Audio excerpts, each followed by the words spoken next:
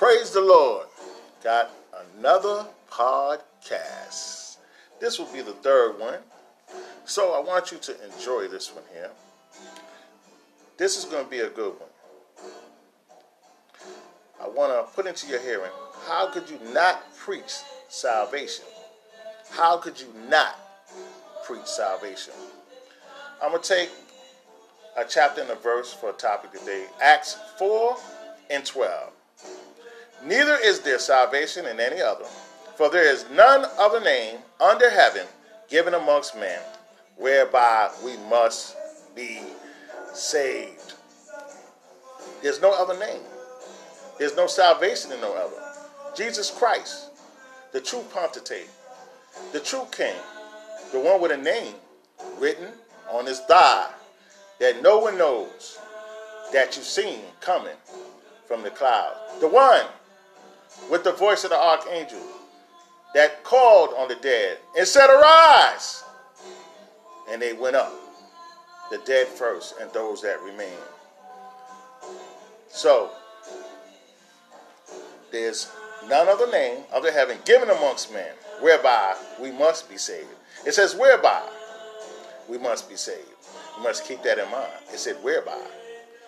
Now, moving on to Hebrews 2:3.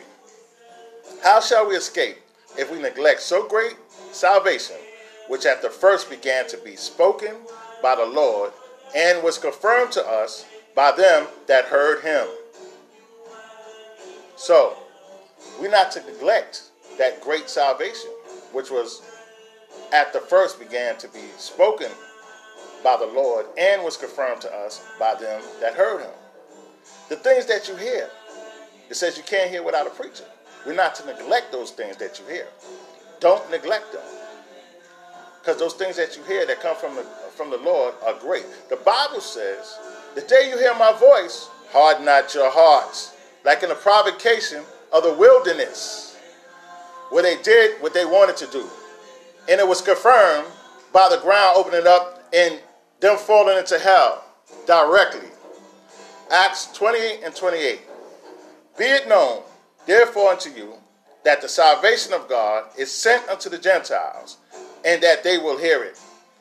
We had some Jewish people who neglected so great a salvation, God took it to the Gentiles and said they will hear it.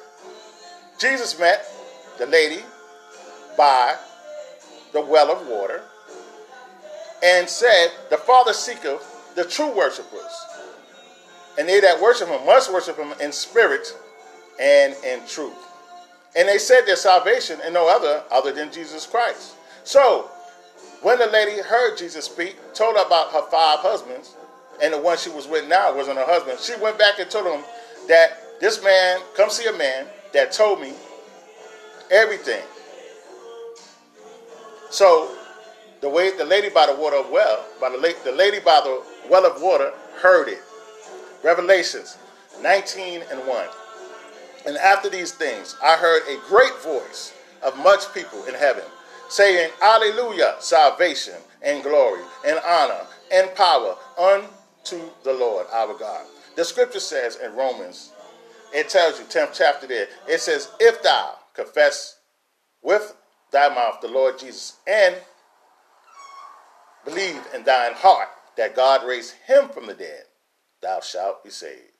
So it says, if you confess the Lord Jesus and believe in thine heart that God raised him from the dead, that's what makes you saved.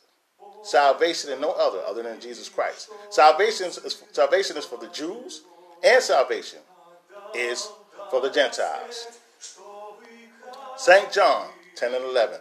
Verily, verily, translated, meaning, truly, truly, I say unto you, he that entereth not by the door unto the sheepfold, but climbeth up some other way, the same is a thief and a robber. So, there are people that have all kind of ways to get into heaven, but Jesus said he's the way, the truth, and the life.